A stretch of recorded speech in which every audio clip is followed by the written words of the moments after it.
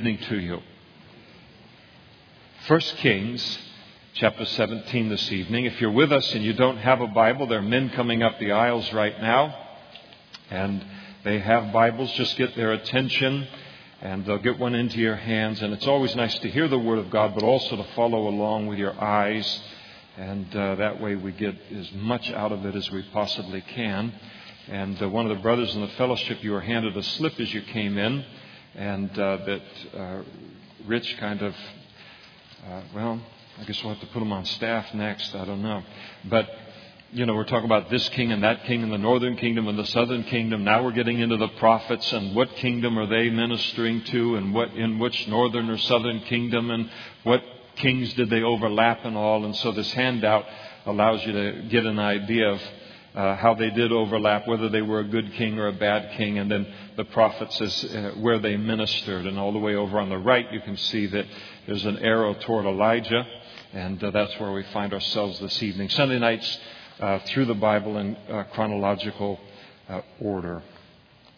And Elijah the Tishbite, chapter 17, verse 1, of the inhabitants of Gilead said to Ahab, "As the Lord God of Israel lives, before whom I stand, there shall not be dew nor rain these years except at my word." And so as we saw, Ahab is now the king of the northern kingdom of Israel at this time in their history.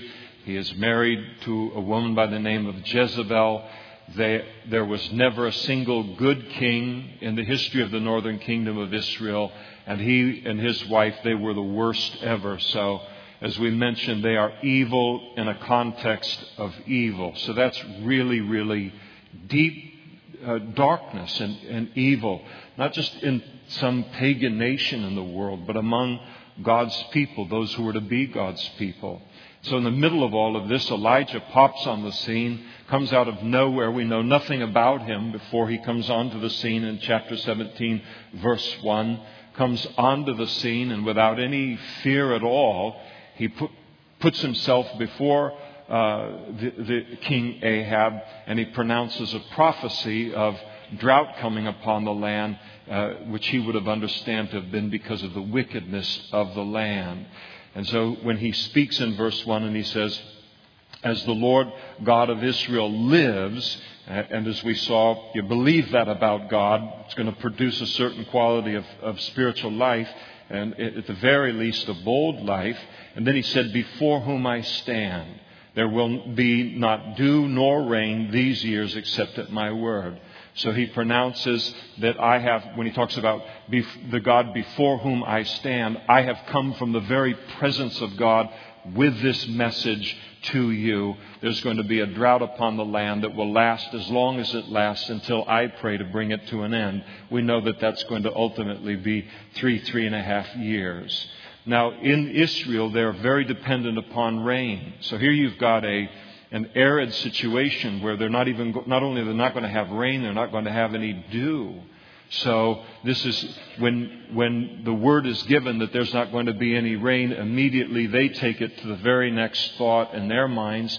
In agrarian society, they realize, all right, we're talking about famine. Because if we don't get water, we don't raise food. We don't raise food, we don't eat. And so that's the seriousness of what it is that God is message he's delivering through Elijah there to Ahab. Now, part of what Elijah is doing here in making this prophecy to Ahab is that he's all the way through, he's going to kind of poke Baal, who they were worshiping, the false god of Baal, in the eye all the way through this thing. Baal was the god of nature.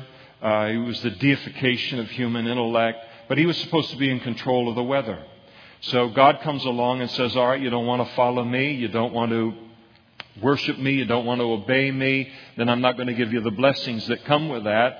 And you want to worship Baal and you think he can give you rain when I say there's not going to be any rain. Well, I'm going to show you Baal is nothing. You've traded in the true and the living God for a nothing God. So I'm going to come on and tell you, you're not going to get rain until Elijah prays. And Baal and all of his prophets won't be able to break that prophecy, not one bit. even though he claims to be the God of the weather and all. And so here he is. They would have understood this too to be kind of a confrontation related to the folly of leaving the worship of the true and the living God for Baal, who was powerless before God's call here to bring a drought upon the land. So he makes this prophecy, and then the word of the Lord came to Elijah saying, get away from here. So he delivers that prophecy, and God says, get away from here, don't hang out around Ahab at all, and turn eastward and hide by the brook Cherith, which flows into the Jordan. Following this prophecy that Elijah gives to Ahab, it really upsets Ahab, and he is going to send men all the way through the northern kingdom of Israel to try and search out where did Elijah go, because he wants to put him to death. He feels he's been disrespected as a king.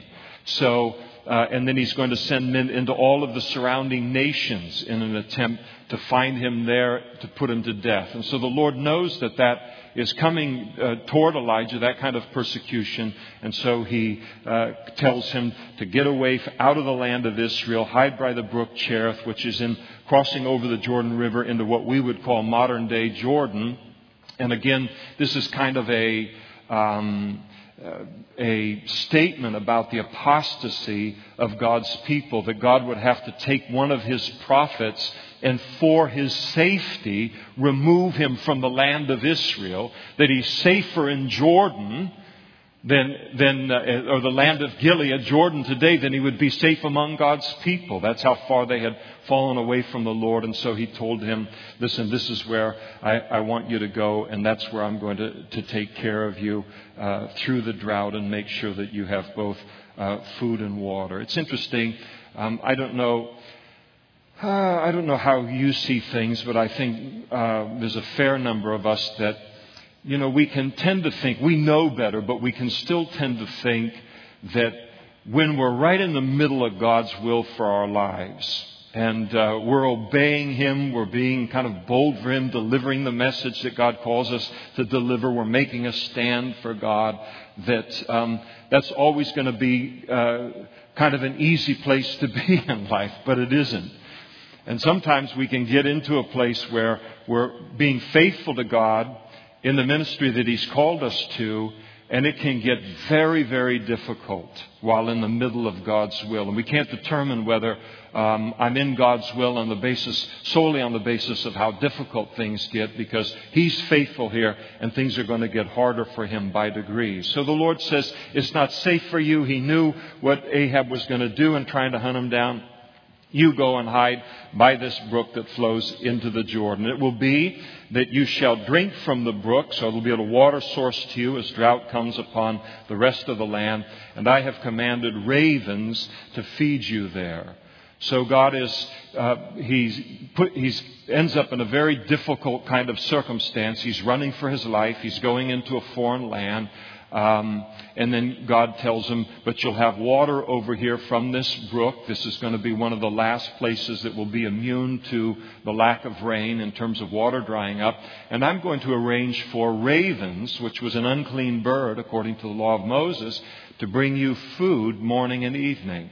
One of the things that God is doing in this is, even though things are difficult for Elijah in his ministry at this point in time, God's leaving his fingerprints all over the place.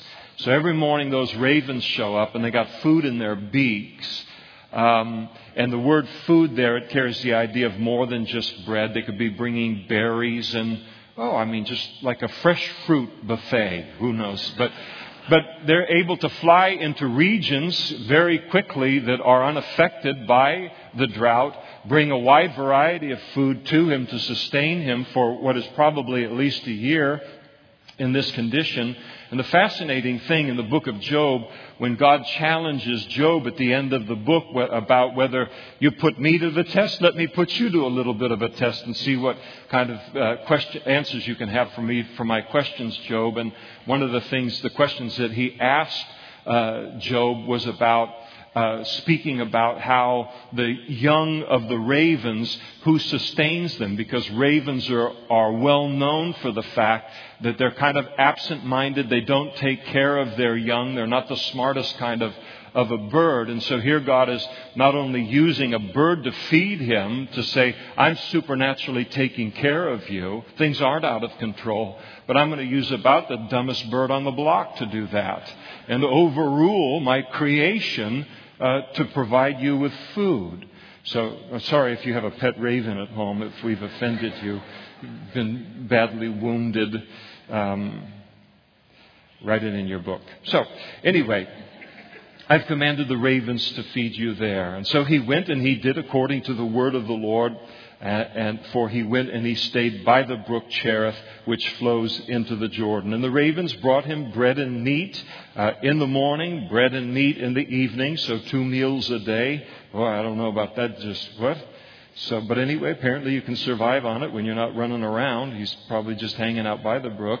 And so he had the food and he also drank from the brook. And it happened after a while that the brook dried up. And because there had been no rain in the land. So even this brook, which was an excellent source of water, even it now starts to dry up. And here is Elijah. He's watching this source of water. One thing to read it in the Bible, when we can just go over and turn on the faucet and have a shower, drink as much water as we want. It's another thing to be sitting there and watching a brook dry up on you. And the most powerful man in the land is looking to take your life, and what are you going to do? And so the Lord is kind of testing him in his faith. One of the things that's happening here is that the Lord isn't just sustaining Elijah with food and water and keeping him alive for a future prophetic ministry. He's also developing Elijah's faith. So God knows what Elijah doesn't know at this moment, and that in 3.5 years, there's going to be a certain showdown between Elijah, the prophet of God, and the prophets of Baal to demonstrate before the entire nation who is the true and the living God. And and so in preparation for that great showdown that's going to come, God is developing Elijah's faith for that time. One of the wonderful things about our God is that He will never allow us to end up in any kind of a circumstance or situation where He hasn't prepared our faith, if we've been obedient to Him, to be victorious in that situation. But sometimes the preparation of our faith for some major event that God knows is coming into our future, but we don't know yet, sometimes that preparation can be very, very difficult. But I always have to remind myself at that time that there is something more difficult than God's preparation, and that is to end up in that situation one day unprepared, lacking the kind of faith and relationship I need with God to be successful. And so God works hard to make sure that we're not in that kind of place. And so He is developing Elijah's faith. And so he's fed, the brook is drying up, and so he's waiting around. How am I going to be fed and given water for the rest of this drought? And then the word of the Lord came to him saying, "Go to Zarephath, which belongs to Sidon, and dwell there. See, I have commanded a woman there to provide for you." So the Lord instructs him to leave that area of modern-day Jordan and to go to Zarephath, where he's going to be sustained by a Gentile woman, which would have been very, very humbling to a Jewish prophet. And so he goes to Zarephath, which was a journey of about 80 to 90 miles. And Zarephath is in what we would located between Tyre and Sidon, up in what we would call Lebanon today, which is where Jezebel came from. And so what the Lord does is He takes Elijah, takes him into and hides him in Jezebel's kind of hometown area. It figures Ahab will never look for Elijah there, never believed that Elijah would go to the very stronghold of Baal and hide there. But that's exactly what God does. I think that God has a sense of humor sometimes as I read the Bible. So again, it's kind of an expose of the powerlessness of Baal.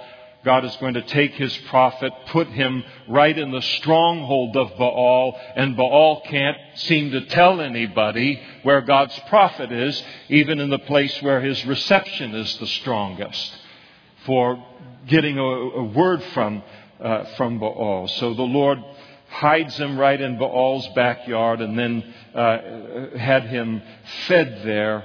And again, the Lord developing his faith. So I've commanded, he said, a widow who's going to provide for you. Now that's kind of anytime you had a famine in those days, up there in the area of Sidon and Tyre.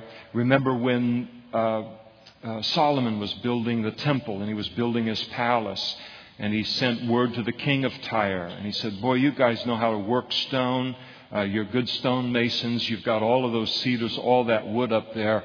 Would you enter into a negotiation to send us the kind of materials that we need to build the temple, and also for the expertise to build something beautiful? And the king of Tyre said, absolutely, I'll be glad to do that for you in exchange for food. So if Israel is out of food and Israel is hungry, then Tyre was out of food in an even more desperate condition than the northern kingdom of Israel was, because Israel kind of kept that area fed. So for God to send him into an area that's harder hit by the famine than even Israel is, and then to tell him that he's going to be fed by a widow which would have been on the bottom rung of surviving any kind of a famine, again, testing his faith that this was how God was going to sustain him. And so in his obedience, he went to Zarephath. And when he came to the gate of the city, indeed a widow was there gathering sticks. And he called to her. He seems to recognize that this is the woman. And he said to her, please bring me a little water in a cup that I may drink. And as she was going to get it, he then made a further request. So he figures, all right, she's going to go get me some water. I asked for it. I'm on a roll. Let's ask for some grub. So he said to her further, please bring me a morsel of bread in your hand. And so she then said, as the Lord your God lives. So she doesn't claim Jehovah to be her God. She recognizes Elijah to be a prophet of God. Apparently, the word was out on the street that this famine was caused by Jehovah, by the God of the Bible, the God of Elijah. And so there was that recognition. This is a showdown between a true God and a false God. And so she recognizes, hey, your God is alive. He has stopped the rain. As the Lord your God lives, I don't have bread. I can't go make you a loaf of bread or even a bun or a roll or anything. I only have a handful of flour in a bin. I've got a little oil in a jar. I'm just gathering up a couple of sticks so I can go in, prepare a little fire, put some oil and put the flour together, make some kind of a pancake kind of thing, prepare it for myself and my son. It's the last that we've got. We're going to eat it. And then following that, we're prepared to starve to death as a result of this drought. And so this is the response that she gives to him as a result of his request. Now, he requests food of her, and you think, boy, what kind of a guy is this? As it shows up and asks for food. Well, remember, the Lord had told him that he was going to be supplied by a widow woman there in the city. And so he has that word from God, and so he asks her for that. Interesting what's going on here, because the Lord is not only developing Elijah's faith. Have you ever noticed God's doing about 10 things all at once? And I notice about half of one that he's doing. And then a little bit later you realize he was knocking all kinds of things out at the same time. Well, that's what he's doing here.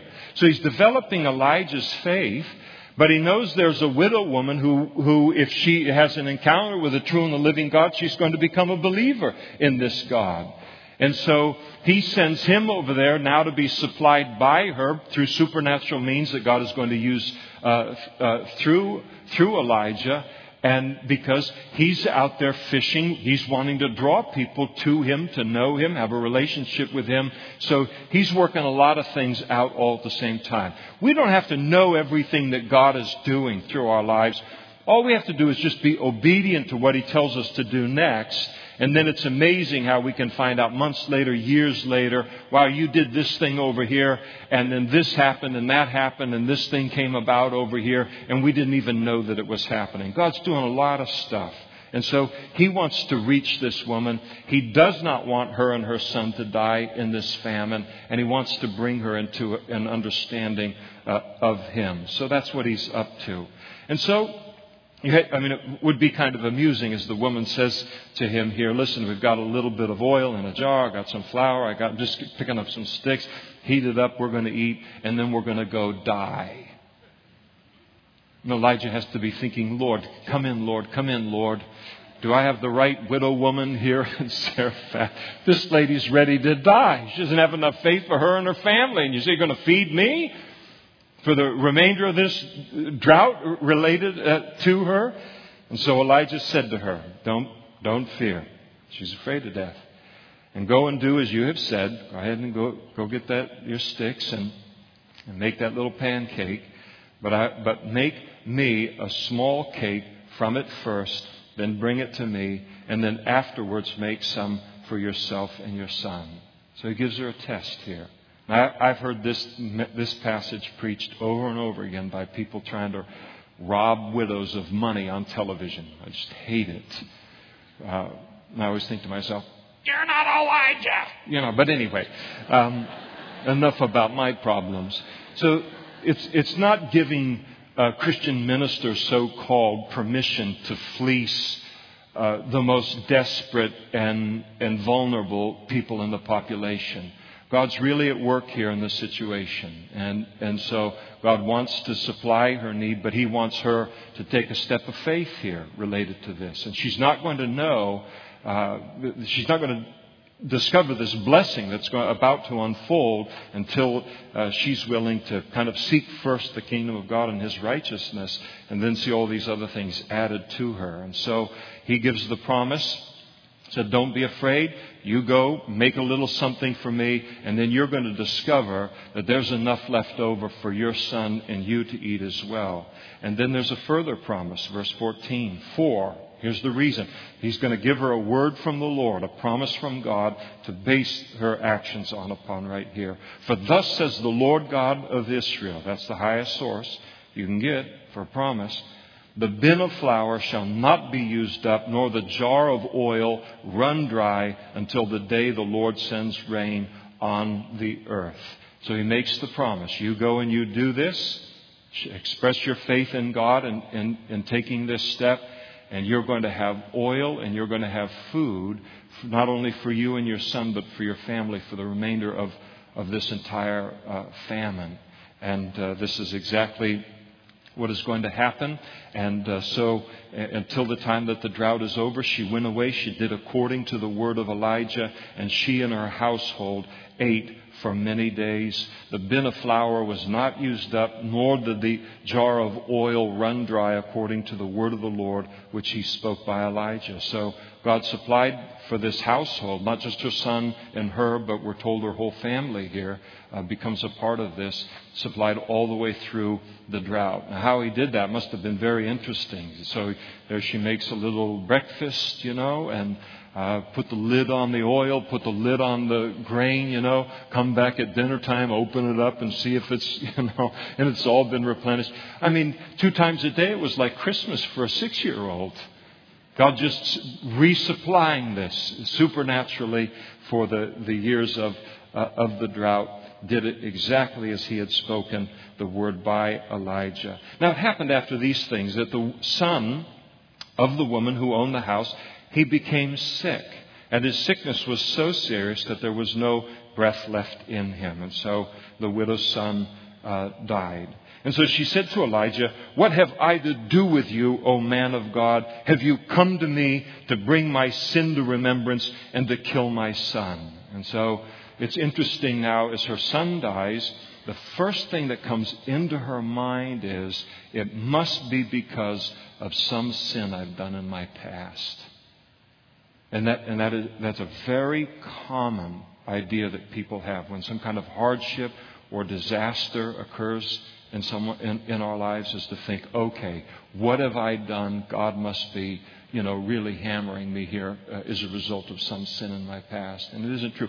I like what the Lord, Jesus spoke in one of the Gospels. He spoke about how the Father, He sends rain on the just and the unjust. It's just a fallen world. People die. Everybody's going to die, barring the rapture. Most of us are going to get sick before we die. No matter how much faith you have, most of us are going to die by the last thing we get sick of. That's just the way that it is. We're going to have trials. We're going to have difficulties.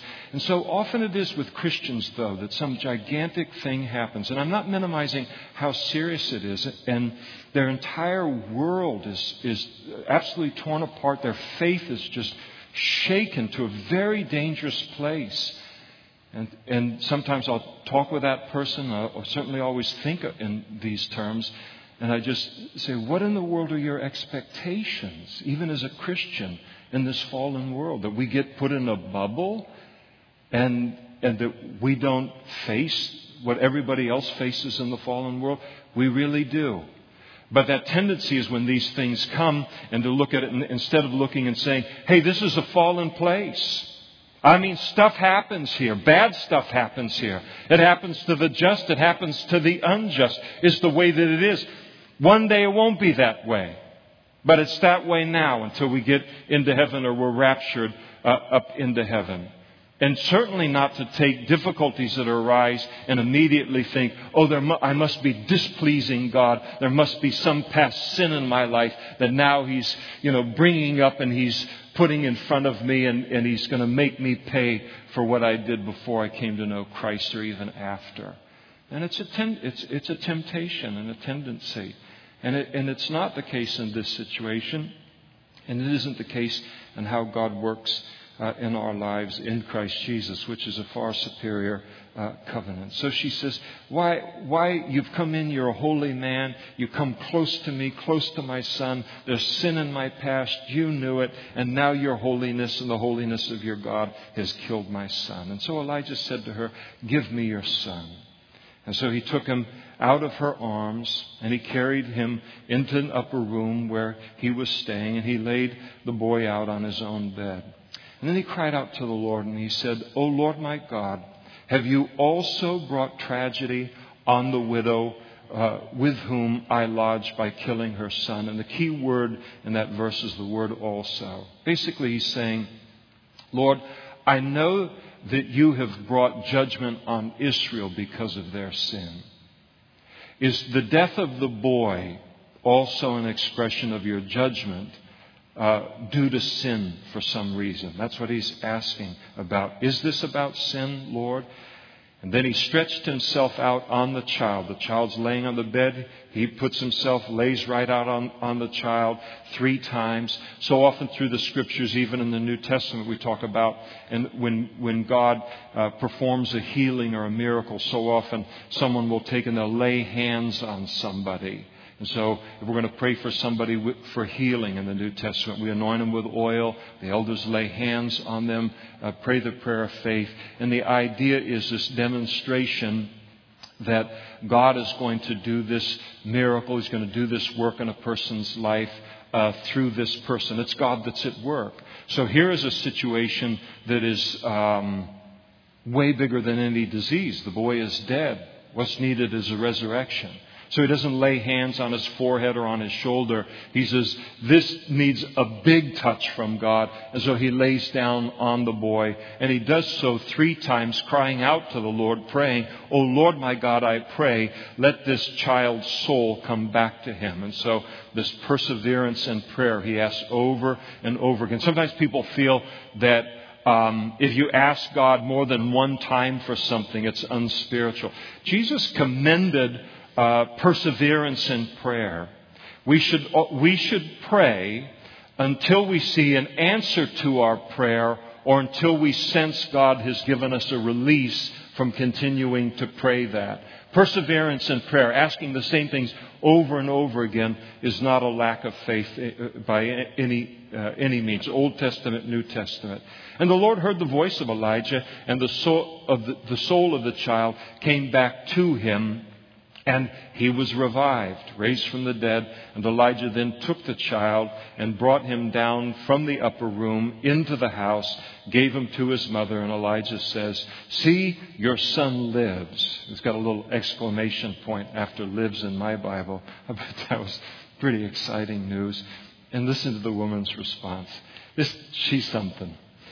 And the woman said to Elijah, "Now by this I know that you are a man of God, and that the word of the Lord in your mouth is the truth. Now I believe you're a prophet, because and the prophet of the Lord, because you have raised my son up from the dead." And Elijah's got to be thinking to himself, hey. What's this whole oil and flour thing every day? It fills up. I mean, is that chopped liver to you? Does that mean nothing to your faith and God and my credentials as a prophet? So apparently, she was still suspicious at that point.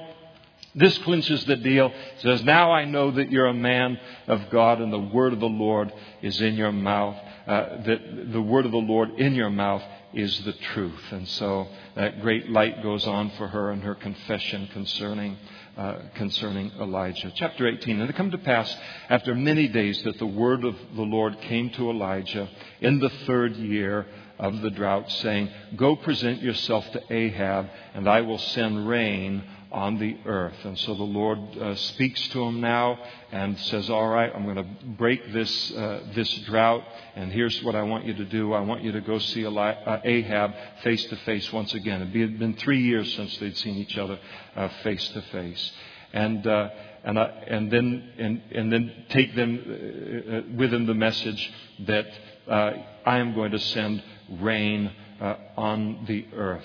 And so here your God, Baal, has had 3 years to do something about the weather.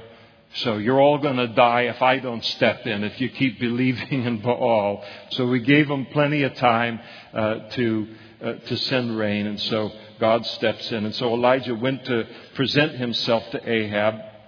And there was a severe famine in Samaria. And Ahab had called Obadiah, who was in charge of his house, or kind of the master of his house, had called him for a project that he wanted to do. Now, Obadiah feared the Lord greatly. So this is interesting. You've got a very, very wicked man who makes the head of his household over his wealth, the fulfillment of his desires and his commands and all. He uses a man who greatly feared the Lord. Isn't it funny how even wicked men want righteous men to keep their books? Even wicked men and women want good people, moral people, righteous people to teach their children. It's a confession in life. So here he is. He's got wickedness has just permeated the land. It's affected the quality of the people. What we believe determines what kind of a person we are. Jesus said, "Wisdom is justified by her children." So now he's got problem finding good help in the palace, and the only good help he can find are those that are still following the Lord. I remember one time I went to a hospital here in town to visit a very elderly Christian woman, very, very godly, and had walked with the Lord just decades and decades and decades. I don't know, 50, 60, 70 years. She was very, very elderly and knew the Lord deeply and loved Him. And as I went into the room, she's just got this kind of a terrified look, on her. And she's, and her one thing, the one request that she wanted is she said, "Don't let the Hindus treat me here. Don't let the Hindus treat me here." She did not want a Hindu nurse to be treating her. And I thought to myself, obviously, highly politically incorrect. But if I'm in that kind of a place and my life is on the line and somebody is treating me, I want someone from a religion that values life. And so here is this. She recognized that a religion fashions how we see everything in life. I don't want a Hindu nurse. I want a Christian nurse. And I thought to myself, I get exactly what you're saying. I won't tell you where we went with all that. But this is the same kind of thing here. So it was while Jezebel massacred the prophets of the Lord, Jehovah, up in the northern kingdom of Israel. Apparently not everyone was apostate. There were still prophets that were up there that were faithful to the Lord. One of the first things she did was come in and massacre them in order to silence their voice for the Lord. And so while Jezebel massacred the prophets of the Lord, that Obadiah had taken 100 of them, hidden them 50 in a cave, and he had fed them with bread and water. Pretty big thing. He's got to get, in the middle of a drought, he's got to get bread and water to keep 100 guys alive who are prophets of the true and the living God, alive in 2 caves. In a drought, he doesn't know how long it's going to last. So he put his life in danger to do this.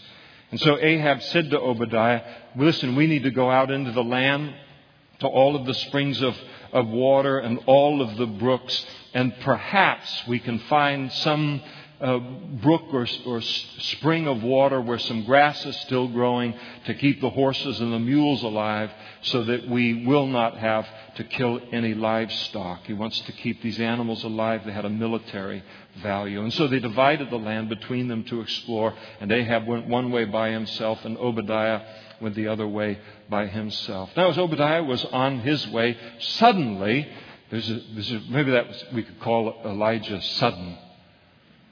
He came places suddenly. Suddenly, Elijah met him.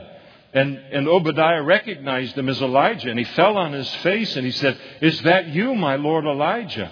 Elijah answered him and said, "It is I. Go tell your master, Elijah is here."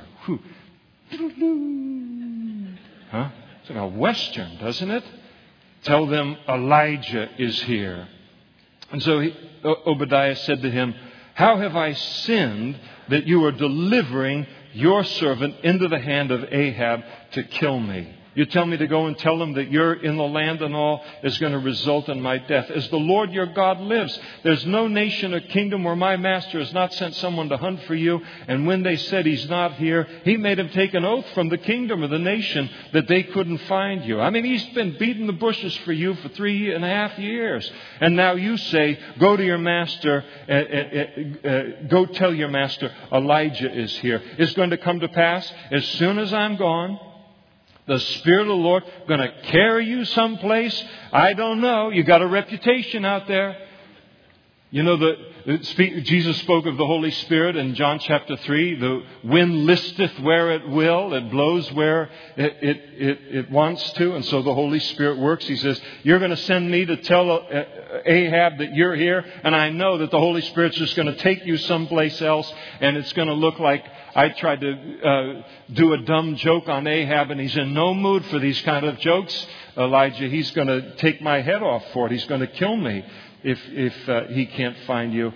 But I, your servant, have feared the Lord from my youth. Listen, you're going to get a good man killed here by making me deliver this report. Was it not reported to my Lord what I did when Jezebel killed the prophets of the Lord, how I hid 100 men of the Lord's prophets, 50 to a cave, and fed them with bread and water? Listen, my life is already in jeopardy without doing this. And now you say, go tell your master, Elijah is here. He will kill me.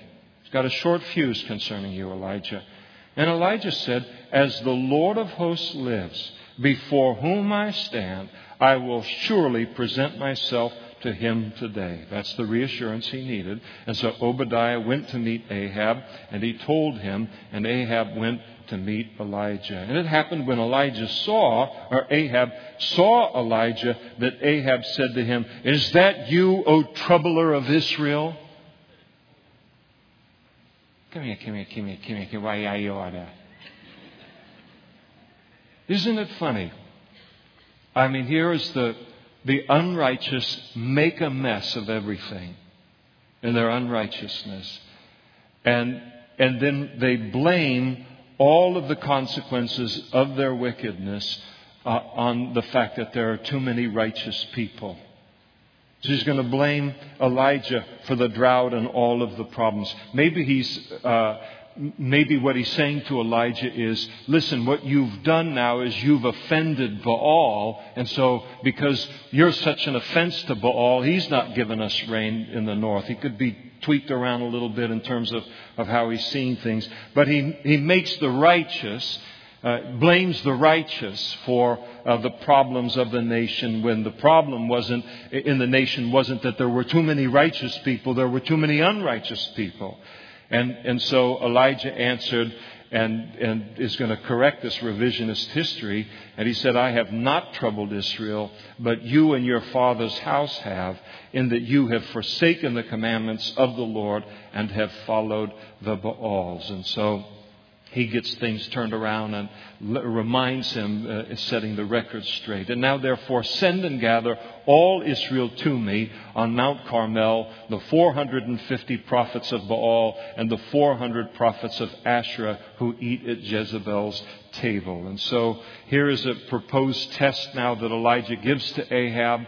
The nation is worshiping Baal, but they should be worshiping Jehovah. And so what Elijah does is say, all right, go bring all of your prophets. Bring from Asherah, the goddess Asherah, all of the prophets of Baal. Bring them and meet me on Mount Carmel, and we'll have a showdown over whether Baal or Jehovah is the true and the living God. Now, Mount Carmel is not really a single mountain, high peak in the north of Israel. It's about a 12-mile mountain range that runs from about Haifa down toward the Mediterranean. And there's one particularly high point that's a plateau, which is probably where this particular event took place. And we always visit it on a trip to Israel. So that's what he's calling him to do now. Bring the 450 prophets of Baal and then the 400 prophets of Asherah, who was the consort or kind of the wife of Baal, who eat at Jezebel's table supplied by Jezebel. Now, what's interesting here is that Ahab is going to bring the 450 prophets of Baal, but Jezebel is not going to release the 400 prophets of Asherah. We don't really know why. Maybe she doesn't want to bet that hand. Doesn't want to bet her prophets on what's going to happen there. She may have a suspicion. I don't know. But they all stay home, and they were kind of under her control. And so Ahab sent for all of the children of Israel, gathered the prophets together on Mount Carmel. And Elijah came to all of the people and he said, "How long will you falter between two opinions? If the Lord is God, then follow him. If Baal is God, then follow him." But the people answered him not a word. And so here's the challenge that Elijah makes to the people. He's going to have this confrontation, the showdown against the prophets of Baal, but he's not looking to convert them necessarily. He's looking to make a point to the nation of Israel that you are following the wrong God in your idolatry. So he begins to talk to them, and he challenges the people there in verse 21 concerning halting between two opinions. And the word halt is in the King James. and the New King James, it talks about faltering between two opinions. And that literally means to waver between two opinions or to be lame between two opinions. And so they were standing between two opinions. Opinion number one, Jehovah is God. Opinion number two, Baal is God. And so the Elijah is saying to them, that is a lame position to hold in life. When you have a person who is physically lame, they have difficulty because of the lameness of their foot or the lameness of their leg. They have difficulty making progress in life. And so what is true of a person on a physical level, that a lameness hinders us from progressing forward in life down a path as healthily and as fast and as aggressively as we ought to go down it. The same thing is true spiritually. A person can be spiritually lame, where they are not, they haven't settled the issue of Jesus' lordship in their life. They don't follow Him 100%. They worship Him over here a little bit, but they then worship the gods that people worship in the world. It's the old saying where you've got some Christians who are absolutely miserable because they've got too much of the world to be comfortable in church, but they've got too much of the church to be comfortable in the world. It's an absolutely miserable place to be in. And that's where these people were. They're trying to worship two gods, two entities. One is a false and non-existent God. One is a true and living God, but they're mutually exclusive. So because they were trying to worship both at the same time, and both of these gods are about entirely different things, they couldn't become great for either one. They couldn't do anything for either one. They're just wasting their lives in this middle ground. So He calls on them to basically make up your mind. If Baal is God, then get behind him 100%, jettison the worship of Jehovah, forget about him, and go be great for Baal. But if Jehovah is God, then forget this nonsense of Baal and wasting your life where you're not making a difference for the Lord at all in life, and go 100% for the Lord. But this thing that you're doing in the middle is just a sure way to waste your life and not do anything great for anyone or anything in life. And so that's the challenge that he's offering to them, to kind of be in this place where kind of worshiping this, kind of worshiping that. It's a lame way to live, not only physically, but a lame way to live spiritually. And so this is His charge to them. Well, the people, they're listening, but they don't really respond to what He's saying, but they understand the challenge. And then Elijah said to the people, I alone am left, a prophet of the Lord. So it's just me, but Baal's prophets are 450 men. And so there he is, just one prophet of the Lord, 450. You see these other prophets in their little outfits and everything. And so pretty badly outnumbered there. And so this is the proposal that he made. He said, therefore, let them give us 2 bulls. Let them choose 1 bull for themselves. Let the prophets of Baal, I'll give them first choice. They can take the first bull for themselves, cut it in pieces, lay it on the wood, but put no fire under it. And I will prepare the other bull, lay it on wood, put no fire on it. And then you can call on the name of your gods. I will call on the name of the Lord. And the God who answers by fire, He is God. And so the people, they answered and they said, this is well spoken. Now, this proposition that Elijah gives to the prophets of Baal had to just absolutely excite them.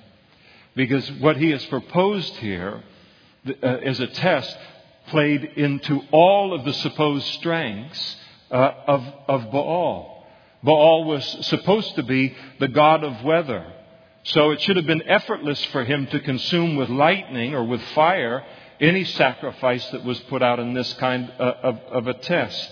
And so this was they thought, wow, this is fabulous. He's playing right into the power and the strength of our God. Now, the drought had proven to be a great embarrassment to Baal and to his followers. And since he was evidently, here is Elijah as he's exposing Baal again, since he's evidently no good at rain, Elijah gives Baal a chance to redeem himself in the opposite way by sending fire or lightning. And so the other thing that had to excite the prophets of Baal is that Mount Carmel had become a center for the worship of Baal.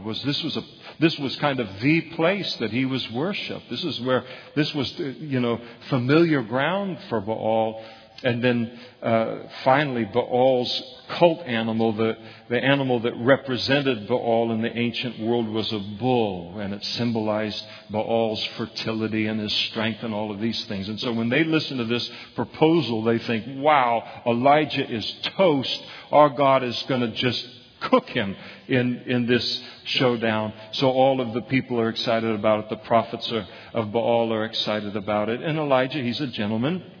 Verse 25, he said to the prophets of Baal, choose one bull for yourself. I'll give you first choice so you don't complain later when it doesn't work out well for you. You prepare the bull and for your many, and then call on the name of your God, but don't put any fire under it. And so they took the bull that was given them. They prepared it, cut it up in pieces, put it on the wood, and they called on the name of Baal from morning till noon, several hours. And here's what they were crying out to Baal. "O Baal, hear us." And so this is what they chanted over and over again in prayer to Baal for several hours. But there was no voice. No one answered. Now, the interesting thing is, Baal doesn't exist. He's a figment of their imagination. Now, the devil can come in and he can give us he can come in behind any religious system and accomplish supernatural from him as a source to look like there's a real God behind these systems. But he's the God behind these other religious systems. And so God did not give the devil freedom in this situation to come on the scene and deceive the people related to Baal. So he's being thoroughly exposed. So there was no answer to the prayer. And so they want to arouse Baal to action. And so they begin then to leap about the altar which they had made. So some kind of ritual dance going on. And so it was that at noon, after they'd done this for several hours, that Elijah began to mock them. Now, here's Baal. He doesn't answer by fire. It's noon. It's the hottest time of the day. I mean, if your God can't do it in the heat of the day and he's in charge of the weather, then we've got problems here. And so he began to mock them, sanctified mocking, and he said, "Cry aloud." And just where he's standing over by the side and say, you've got to cry out loud at this God of yours, because he really is a God. So he encourages them, don't be discouraged at the silence of your God. And he's going to provide them with some explanations for maybe why Baal hadn't shown up yet. Maybe he's meditating. Caught him at a bad time. He's having his quiet time. Or he's busy. And literally in the Hebrew it means he's relieving himself. He's in the bathroom. These were tough guys in the Old Testament. So maybe he's busy, you've caught him at a bad time, or he's on a journey. So he's outside of the calling area, and you've got to update your plan. Or perhaps he's sleeping and he needs to be awakened. So he begins to speak to them in this way.